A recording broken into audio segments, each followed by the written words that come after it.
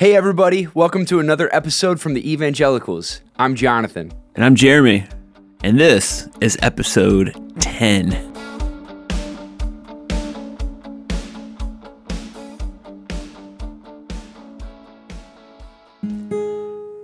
Merry Christmas, everybody. Merry Christmas. We are having some fun today. We're talking about some of our favorite Christmas songs. We're going to sing them and talk about them and then talk about some things that matter today. But we hope that all of you who are listening, that you sense the peace of Christ this Christmas. So hope you have as much fun today as we do. And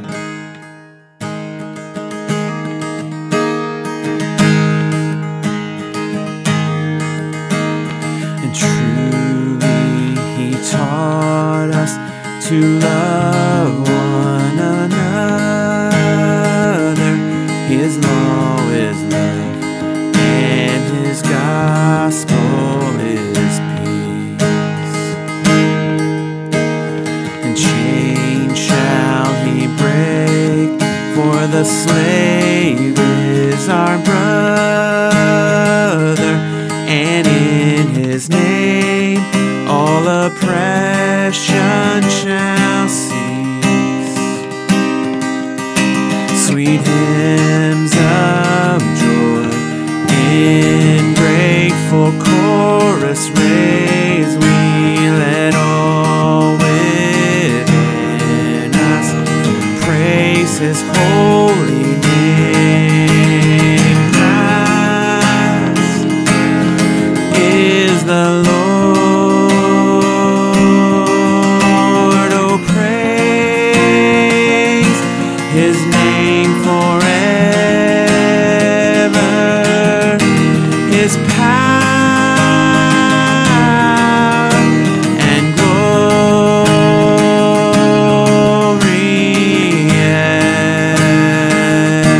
evermore proclaim. His power and glory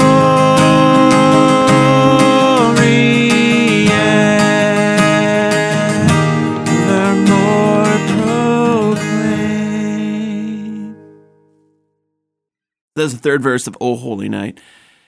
And this one is a favorite of mine for many reasons. One, it was my Nana's favorite Christmas carol, and I remember her always wanting, when I was growing up, to play it on the piano for her or sing it, or always wanting to do it in church. But another reason is just the story behind it. So this was written. It was written in France, and there was I guess that the story goes, there was a new organ being placed in a church, and the pastor wanted a song to kind of commemorate or to celebrate this accomplishment, this event. And so he commissioned a local poet who, I'm not even sure he was a Christian. He owned a wine business, but he was a poet in the town. So he commissioned him to write some lyrics to kind of commemorate this event. So he wrote it, and then needed somebody to put it to music. So they found a Jewish guy to actually write the music for this Christian. The thing is, the Jews have been making so much money on Christians at Christmas time for years. I mean, let's just talk about Kenny G for a second. Yeah, exactly. So, so they wrote it. Obviously, it was well loved. It was very much appreciated. Well, then controversy struck. The guy that wrote it actually started taking on this understanding of communism, the ideology of communism. And then they realized that the guy who wrote the music wasn't even a Christian. And so it was banned from being played in the church in France, and just banned from being sung because, once again, the author had turned communist, and the guy who wrote the music wasn't even, he was a Jewish guy. But the French people loved it so much, they still would sing it in the community and still sing it throughout the town because it was such a loved hymn. Well, then it made its way to America during the Civil War, especially in the North. That line that was sung, "Chains shall he break, for the slave is our brother." And so during the Civil War in the North, it was sung a lot, and the guy could just related to that lyric especially. because of what was happening during our country at the time. And there's a lot of other crazy stories that go along with the hymn. I like it, especially when it gets to that third chorus, Christ is the Lord, oh praise his name forever, his power and glory forevermore proclaim. And I think as Christians, as evangelicals, that's something that during this season of Advent and this Christmas season that we need to do more of. It reminds me of the Hallelujah chorus, and especially there was a video several years ago of one of those flash mobs. I guess it was a flash chorus. It wasn't a dance, where they were in the mall, the shopping center, and the food court, and they started singing, and it was just a picture to me of how at all times the kingdom is breaking out in our midst, even when we least expect it. And so this carol for me, once again, is just a reminder of, in the kingdom, slaves are brothers. There's no difference between people or skin color or socioeconomic race, but we're all gathering together, proclaiming Christ as the Lord. And so it's just a good reminder for me that that's what we are to be about, not just during the Christmas season, but hopefully year-round. Which begs a question. Maybe you can answer this. I don't know. As I was thinking about the other day, we sing all other Christian songs year-round. Why is it that it's so weird if you were to sing Joy to the World or something in July, that it would be a weird thing? Because it seems like it's an odd practice that we can't sing Christmas carols year-round. Well, I think that part of that is because of our theological priority.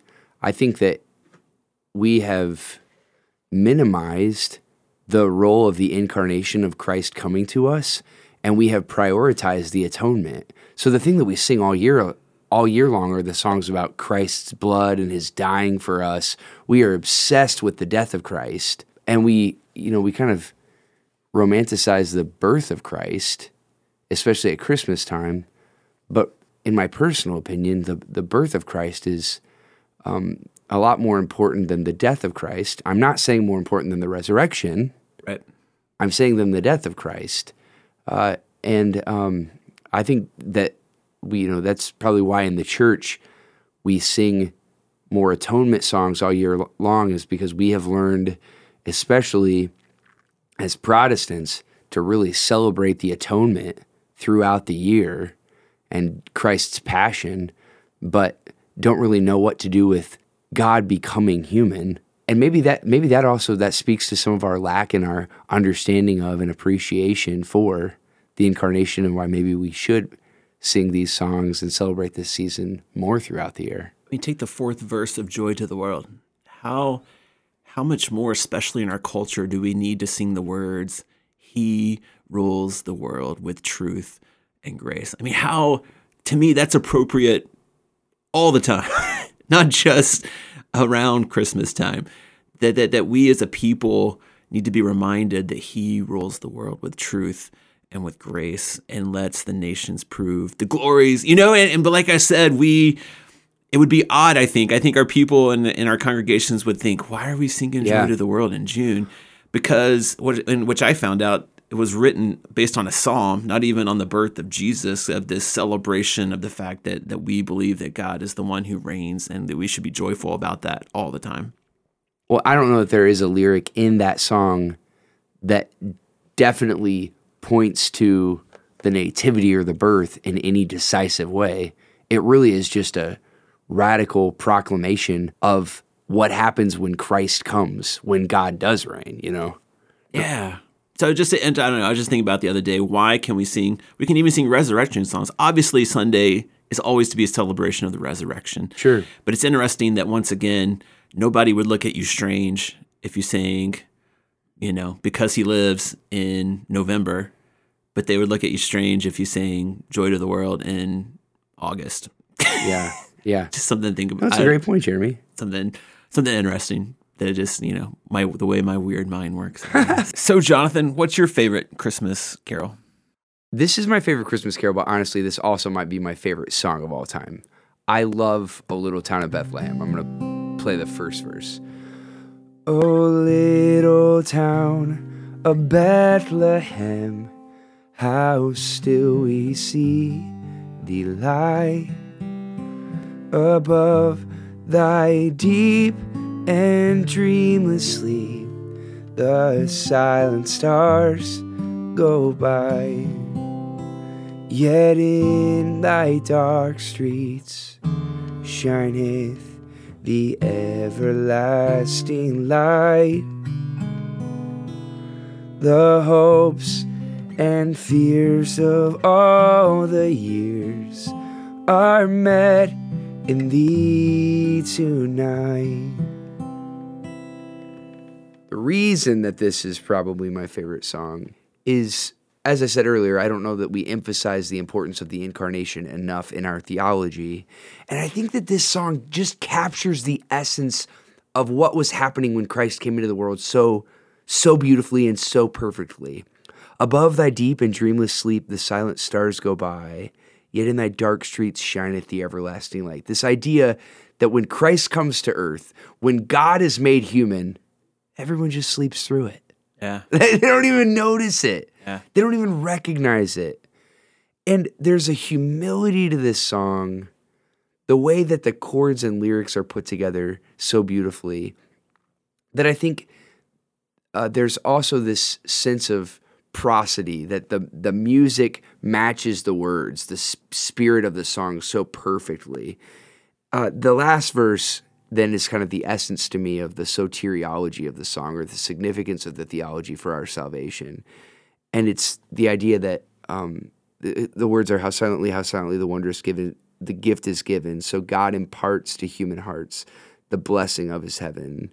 No ear may hear his coming, but in this world of sin, where meek souls will receive him still, the dear Christ enters in.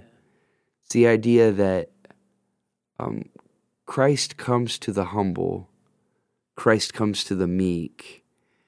And I don't know that our culture esteems humility and meekness at all. But we ought to remember, especially at Christmas time, that the Spirit of Christ, and especially the infant Christ, is one of complete meekness and humility. This is just a song that always humbles me. It always makes me pause every time I hear it or every time I sing it. It reminds me always when we sing it of kind of a newer Christmas song, but the Chris Rice, Welcome to Our World. Oh, yeah. The line, so wrap our injured flesh around you, breathe our air and walk our sod, rob our sin and make us holy, perfect Son of God. That's one of the most beautifully written songs of all time, I would say. Yeah, it's also beautiful. But when I sing that, I think there's a line in the third verse that talks about hope, or talks about coming and taking our sin. And yeah, it's just a beautiful. Christmas carols as a musician are some of the hardest songs to play, but some of the most beautiful songs when you realize how they're put together and structured. But yeah, the O Little Town of Bethlehem is just a peaceful reminder that the world, when Christ was born, was missed, or they missed it. And it was funny because I read an article about O Holy Night, which was the song I sang earlier, and how it really wasn't this big holy night that I think it was in Relevant that talked about how it wasn't a really biblical song because it wasn't this big announcement. And sometimes that song has very kind of pomp and circumstance when we sing O Holy Night, and it can kind of be antithetical to what actually happened. But I think when I think of O Holy Night and O Little Town and all of them, even Silent Night and some of them, that it wasn't necessarily what was taking place as much as it's an announcement, it's a pronouncement of the significance of the night for us. And obviously they missed it at the time. There wasn't a whole lot. Shepherds came. But I think for us today, it's a recognition of the significance of the incarnation of Spirit becoming flesh and blood and moving into the neighborhood for us. For me, something that's also significant about Christmas songs, like you said, the lyrics and the chord structures for Christmas songs are complex. They're difficult. There's a lot of jazz in them. And I think theologically that's very appropriate, just in the sense that I really do believe that music is a language of God. Sure. I mean, God could have created the world without music, and it would still be functional. It could still have plenty of utility. But he chose to give us music. And I love it that we use music at Christmas time as our human way to tell the story of God coming to us.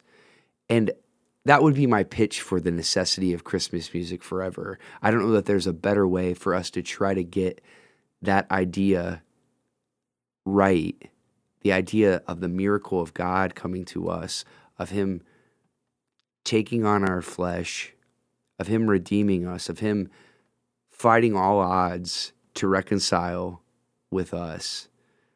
Just using music and lyric and chord to do that. I think it's the perfect way to celebrate the incarnation. And this is one of the reasons I just love Christmas music.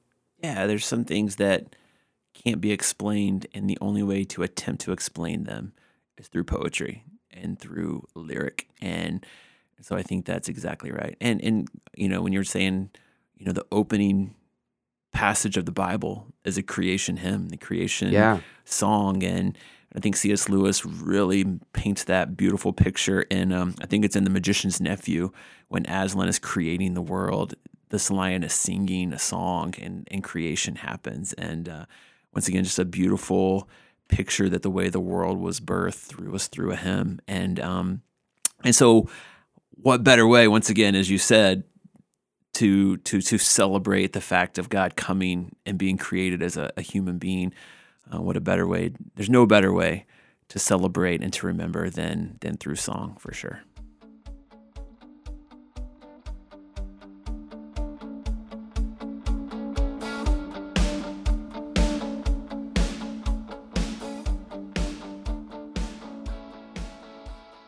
So we celebrate, once again, the incarnation. We celebrate the fact that God became flesh and blood.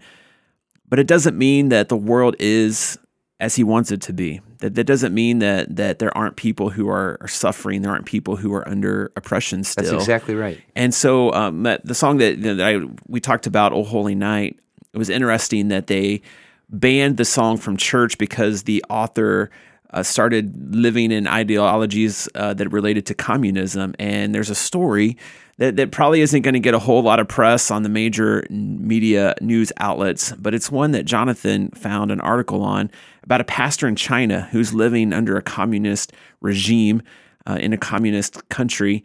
And we wanted to bring this story to light because I think that in our season, it's good to remember and understand that God is still at work, but also there are still people who are under oppression of governments and empires.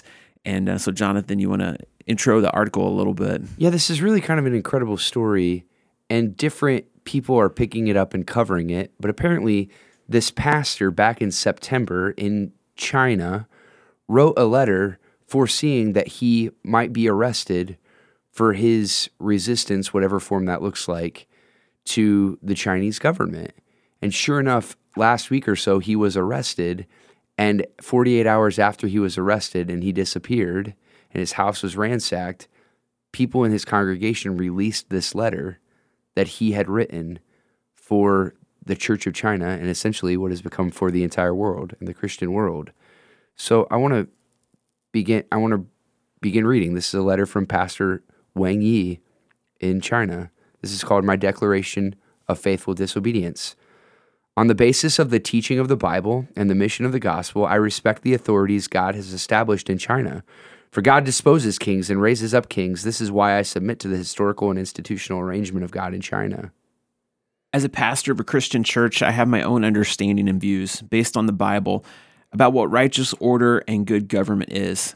At the same time, I am filled with anger and disgust at the persecution of the church by this communist regime, at the wickedness of their depriving people of the freedoms of religion and of conscience. But changing social and political institutions is not the mission I have been called to, and it is not the goal for which God has given his people the gospel. For all hideous realities, unrighteous politics, and arbitrary laws manifest the cross of Jesus Christ, the only means by which every Chinese person must be saved. They also manifest the fact that true hope and a perfect society will never be found in the transformation of any earthly institution or culture, but only in our sins being freely forgiven by Christ and in the hope of eternal life. As a pastor, my firm belief in the gospel, my teaching, and my rebuking of all evil proceeds from Christ's command in the gospel and from the unfathomable love of that glorious King. Every man's life is extremely short, and God fervently commands the church to lead and call any man to repentance who is willing to repent. Christ is eager and willing to forgive all who turn from their sins. This is the goal of all the efforts of the church in China, to testify to the world about our Christ, to testify to the Middle Kingdom about the kingdom of heaven, to testify to earthly, momentary lives about heavenly, eternal life. This is also the pastoral calling that I have received. For this reason, I accept and respect the fact that this communist regime has been allowed by God to rule temporarily. As the Lord's servant John Calvin said, "Wicked rulers are the judgment of God on a wicked people, the goal being to urge God's people to repent and turn again toward Him. For this reason, I am joyfully willing to submit myself to their enforcement of the law, as though submitting to the discipline and training of the Lord." At the same time, I believe that this communist regime's persecution against the church is a greatly wicked, unlawful action. As a pastor of a Christian church, I must denounce this wickedness openly and severely. The calling that I have received requires me to use nonviolent methods to disobey those human laws that disobey the Bible and God. My Savior Christ also requires me to joyfully bear all cost for disobeying wicked laws. But this does not mean that my personal disobedience and the disobedience of the church is in any sense fighting for rights or political activism in the form of civil disobedience, because I do not have the intention of changing any institution or laws of China. As a pastor, the only thing I care about is the disruption of man's sinful nature by this faithful disobedience and the testimony it bears for the cross of Christ. As a pastor, my disobedience is one part of the gospel commission. Christ's great commission requires of us great disobedience. The goal of disobedience is not to change the world, but to testify about another world. For the mission of the church is only to be the church and not to become a part of any secular institution. From a negative perspective, the church must separate itself from the world and keep itself from being institutionalized by the world. From a positive perspective, all acts of the church are attempts to prove to the world the real existence of another world. The Bible teaches us that in all matters relating to the gospel and human conscience, we must obey God and not men. For this reason, spiritual disobedience and bodily suffering are both ways we testify to another eternal world and to another glorious King. This is why I am not interested in changing any political or legal institutions in China. I'm not even interested in the question of when the communist regime's policies persecuting the church will change. Regardless of which regime I live under now or in the future, as long as the secular government continues to persecute the church, violating human consciences that belong to God alone, I will continue my faithful disobedience. For the entire commission God has given me is to let more Chinese people know through my actions that the hope of humanity and society is only in the redemption of Christ, in the supernatural, gracious sovereignty of God. If God decides to use the persecution of this communist regime against the church to help more Chinese people to despair of their futures, to lead them through a wilderness of spiritual disillusionment, and through this to make them know Jesus, if through this he continues discipling and building up his church, then I am joyfully willing to submit to God's plan, for his plans are always benevolent and good. Precisely because none of my words and actions are directed towards seeking and hoping for societal and political transformation, I have no fear of any social or political power. For the Bible teaches us that God establishes governmental authorities in order to terrorize evildoers, not to terrorize doers of good. If believers in Jesus do no wrong, then they should not be afraid of dark powers. Even though I am often weak, I firmly believe this is the promise of the gospel. It is what I've devoted all my energy to. It is the good news that I am spreading throughout Chinese society. I also understand that this happens to be the very reason why the communist regime is filled with fear at a church that is no longer afraid of it. If I am imprisoned for a long or short period of time, if I can help reduce the authorities' fear of my faith and of my Savior, I am very joyfully willing to help them in this way. But I know that only when I renounce all the wickedness of this persecution against the church and use peaceful means to disobey, will I truly be able to help the souls of the authorities and law enforcement. I hope God uses me, by means of first losing my personal freedom, to tell those who have deprived me of my personal freedom that there is an authority higher than their authority, and that there is a freedom that they cannot restrain, a freedom that fills the church of the crucified and risen Jesus Christ. Regardless of what crime the government charges me with, whatever filth they fling at me, as long as this charge is related to my faith, my writings, my comments, and my teachings, it is merely a lie and temptation of demons. I categorically deny it. I will serve my sentence, but I will not serve the law. I will be executed, but I will not plead guilty. Moreover, I must point out that persecution against the Lord's church and against all Chinese people who believe in Jesus Christ is the most wicked and the most horrendous evil of Chinese society. This is not only a sin against Christians, it is also a sin against all non-Christians. For the government is brutally and ruthlessly threatening them and hindering them from coming to Jesus. There is no greater wickedness in the world than this. If this regime is one day overthrown by God, it will be for no other reason than God's righteous punishment and revenge for this evil. For on earth there has only ever been 1,000-year church. There has never been a 1,000-year government. There is only eternal faith. There is no eternal power. Those who lock me up will one day be locked up by angels. Those who interrogate me will finally be questioned and judged by Christ. When I think of this, the Lord fills me with a natural compassion and grief toward those who are attempting to and actively imprisoning me. Pray that the Lord would use me, that he would grant me patience and wisdom that I might take the gospel to them. Separate me from my wife and children, ruin my reputation, destroy my life and my family. The authorities are capable of doing all these things. However, no one in this world can force me to renounce my faith. No one can make me change my life, and no one can raise me from the dead. And so, respectable officers, stop committing evil. This is not for my benefit, but rather for yours and your children's. I plead earnestly with you to stay your hands, for why should you be willing to pay the price of eternal damnation in hell for the sake of a lowly sinner such as I? Jesus is the Christ, Son of the eternal living God. He died for sinners and rose to life for us. He is my King and the King of the whole earth, yesterday, today, and forever. I am his servant, and I am imprisoned because of this. I will resist in meekness those who resist God, and I will joyfully violate all laws that violate God's law. The Lord's servant, Wang Yi. I don't know that we in the North American church are convinced enough that the world still needs transformation, that the world is still in desperate need of a savior. This is really happening right now. I mean, this man is really being persecuted and imprisoned right now for the gospel of Jesus Christ. And because we live in such a free society in many senses, I don't think we consider the fact that real hard persecution is actually happening in the Church of Jesus Christ all over the world.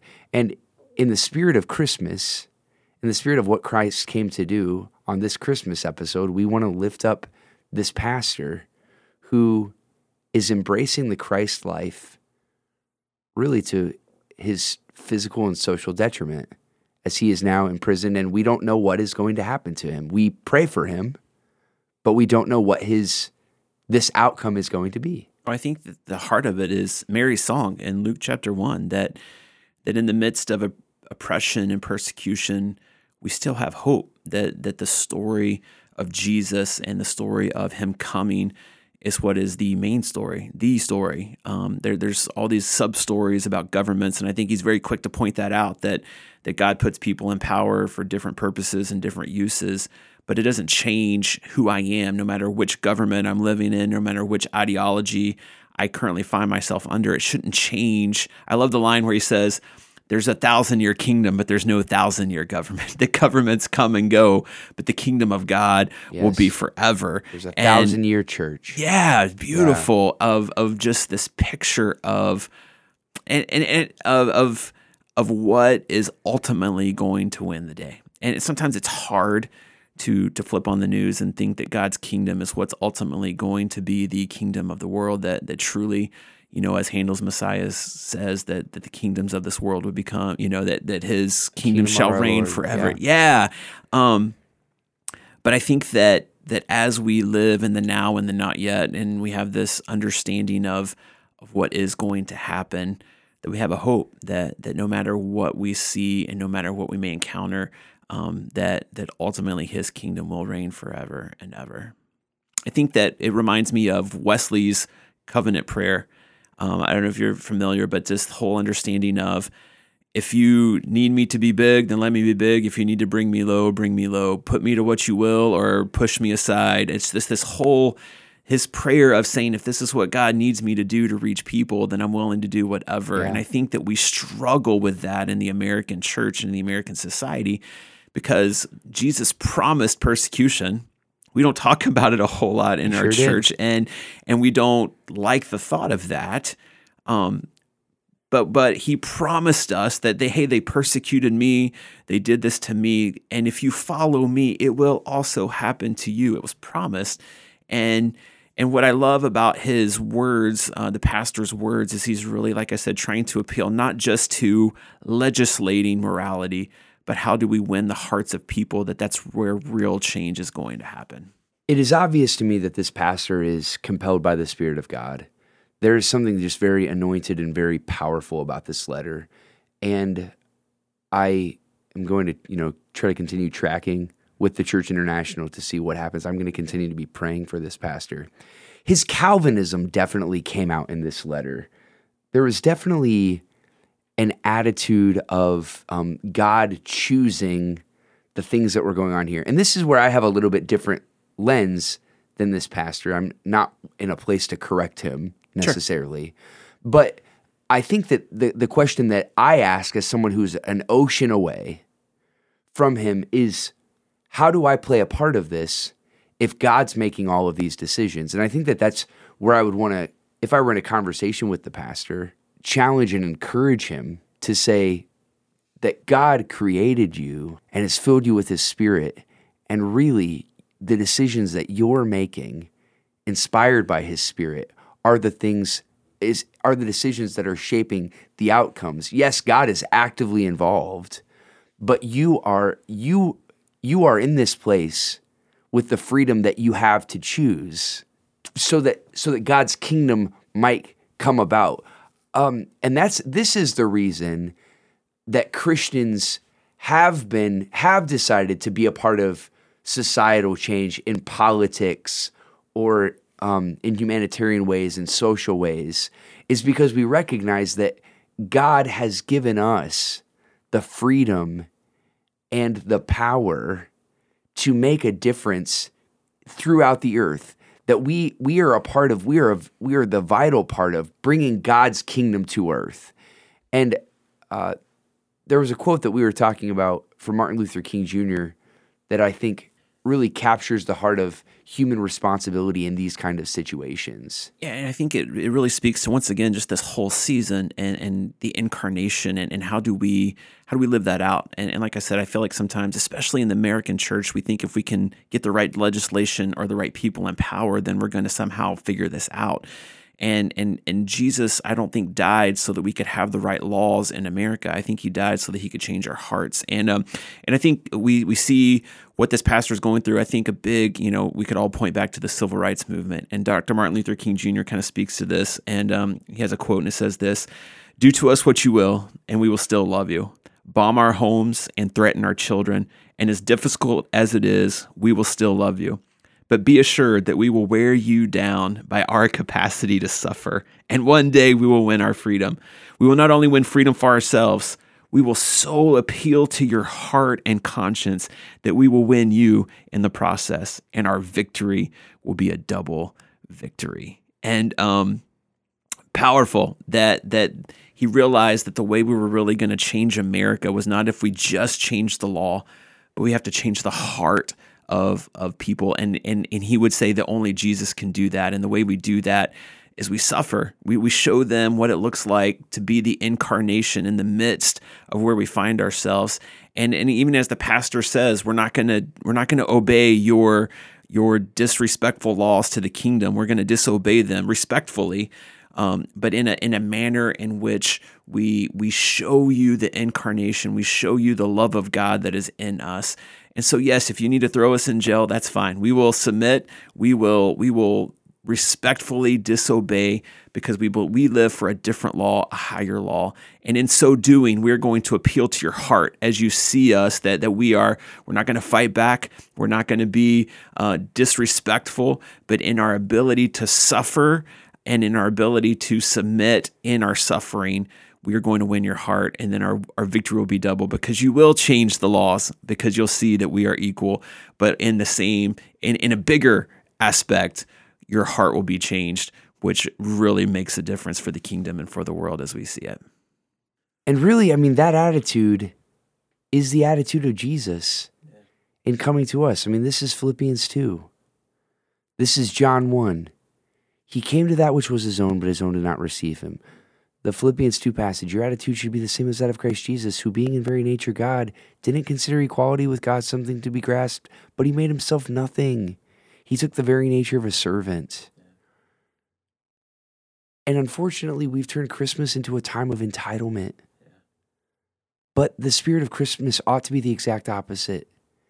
It ought to be the attitude of this pastor, the spirit of this pastor, that it's not about me, but my life was given to me in order that I might be a part of the great bringing about of the kingdom of God and the reign and the rule of Christ's lordship over the earth. As we wrap up this Christmas episode, we pray for this pastor, that God would give him strength, that God would give him an incredible amount of endurance and tenacity, and incredible wisdom and shrewdness as he's dealing with these people. We pray that God would deliver him, but we join with him in praying the prayer of Jesus, hopefully with integrity, your kingdom come and your will be done here on earth as it is in heaven. And hopefully we don't look and say, that poor pastor, because I don't think he would pity himself. I think he seems like he counts as an honor, that, as Philippians 3 says, that participating in the suffering, that I become more like him and understanding more of who he's calling us to be. And I think a lot of times, once again, we miss that aspect of what it means to really take up our cross and follow him. And so I don't feel sorry for him. I want to join him. I don't look at him and think, man, his life would probably be so much better if he lived in America. I look at him and think, he may understand what it means to stand for God better than I do, better than I ever have, because it's actually costing him something. It's costing him everything. And so I lift him up, but I pray for courage, and I pray for wisdom, and I pray that God would embolden him, and that God would raise up the church around him, and that even when they are staring persecution and suffering in the face, that God would give them a witness, that people once again would hear this story and be emboldened, understanding that once again in this baby in a manger, we see what it looks like to really call power into question, and how we can best do that to the best of our ability. And I think that's what songs like "O Little Town of Bethlehem," I think that's what songs like "Silent Night," it's this, in the midst of what the Jewish people would have thought would have been the worst living situation, being oppressed by the Romans, that's when Messiah chooses to enter into their midst.